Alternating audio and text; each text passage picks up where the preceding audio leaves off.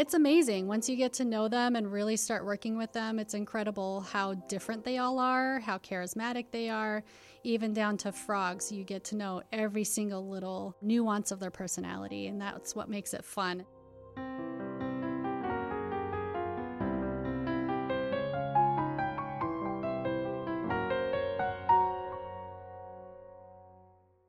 From the Museum of Science in Boston, this is Pulsar, a podcast where we forage for answers to the most common questions we get from our visitors.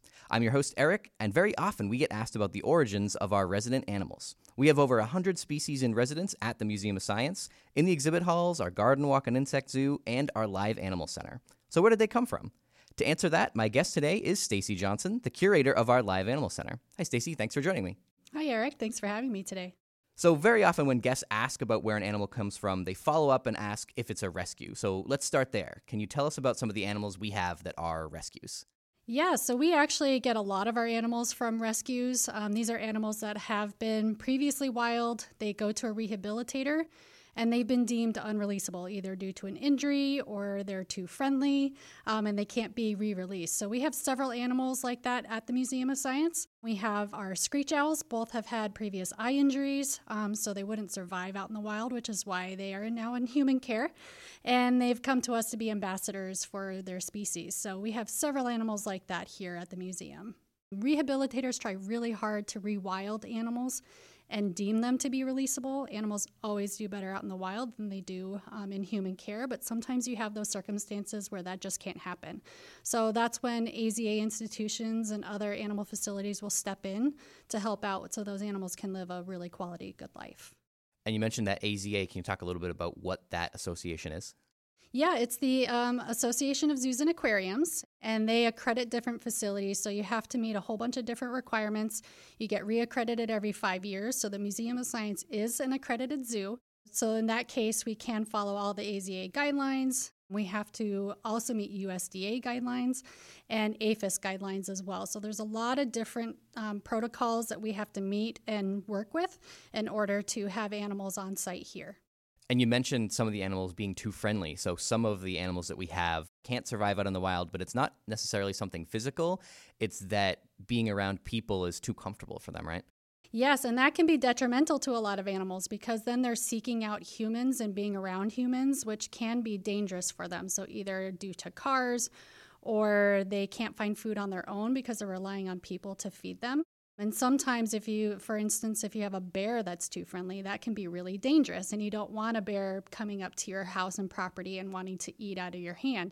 There is a fine line between making sure an animal is being taken care of when they're at the rehabilitation site versus making them too friendly. So they do have to follow a lot of guidelines and they try really hard, but sometimes it just happens. Some animals are more prone to it than others. One of the animals we have here at the museum that came from that situation is our blue jay cobalt. He's actually one of my favorites. He's got so much personality and is a lot of fun. That was a Good Samaritan, found him as a fledgling and picked him up to care for him because they thought he was injured and sick. So they brought him into their home, cared for him until he was ready to fly off on his own. When they tried releasing him, he wouldn't leave. So they brought him to a rehabilitator who tried to rewild, and it didn't take. So they couldn't get him to stop landing on people's heads and sitting on their shoulders. And they decided that he was non-releasable due to that fact. He would just get himself into trouble if he wanted to hang around people that much. He came from Florida, so he is a Florida blue jay, and they are slightly different than the ones you would see here. They're a little bit smaller. They're a little bit darker in color with the gray, but they still act the same. They're still a corvid, which is in relation to crows, ravens. So they are super smart, and he's just a lot of fun. We're super excited to have him here with us. He's a great ambassador for showing what's in your backyard, local species that you'll see, and just the smarts that he has are really exciting. Yeah, I've started training with him and bringing him out in the exhibit halls, and that's kind of what I wanted to ask you about today to get more of his origin story. But yeah, he's awesome. People love to see an animal up close that they have in their neighborhood but haven't seen, a foot away. And people have had great questions. And so it's just kind of interesting to see that he wasn't a rescue in terms of he had a broken wing like some of our other animals. He actually was, someone picked him up and thought that he was in distress, but it turns out it wasn't. And so that leaves us to what we often say, which is leave rescuing to the experts. If someone does see an animal that they think is in distress or possibly injured, what should they do? Yeah, the best course of action is to leave the animal alone. You can monitor from afar, especially with birds. When they are that fledgling age, they often leave the nest and you'll find them down on the ground. The parents do still come back and care for them. At that point, though, the parents are also trying to teach them to fly and hunt on their own, so they'll often leave them for hours at a time and then come back and are like, okay, well, I'll feed you this once, but okay, now come out and fly on your own. We get it a lot with birds, especially. They see the fledgling down on the ground, and they do look a little pitiful. Their feathers aren't fully grown in yet. They're just kind of hunkered down, so it does look a little bit miserable. But the course of action is always to leave an animal where you see it and monitor. Look up a local rehabilitator in your area. There's lots of different sites out there that you can reference that for.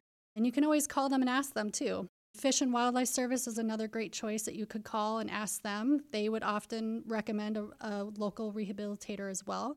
Another animal that you'll hear about a lot are fawns, baby deer, because they do get tucked while their mom goes out and forages, and they get left pretty much all day. So a lot of times people will come across a baby deer thinking it's been abandoned.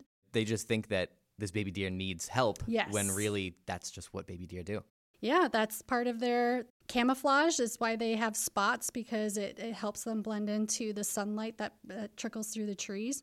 A lot of babies get left when their parents are out hunting, and that's completely normal.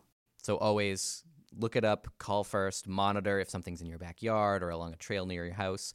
But unless someone who's an expert tells you so, don't actually intervene yourself. Exactly. That's always the best course of action. So another new animal that we have up in our garden walk is our chameleon, which was a sort of rescue. So can you talk a little bit about that? Yeah, she's our veiled chameleon, Pascal, and she's been here about a month and a half, 2 months now.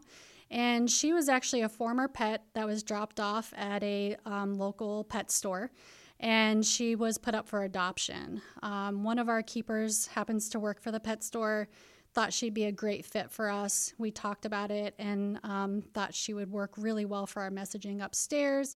She likes to be in the rainforest, and it kind of fits in with our insect zoo that's upstairs. And she's doing great. She's grown a lot since she's been in our care. She was underweight. She had a lot of stress coloration, and now she's really bright and vibrant and moving around. So far she's doing great. It's been really awesome to go up and see. I've always wanted us to have a chameleon, and to be able to see one in person has been so cool. Yeah, chameleons are pretty popular. She's really cute. But we also get a lot of our animals through adoptions as well. Our hedgehogs are another great example of that.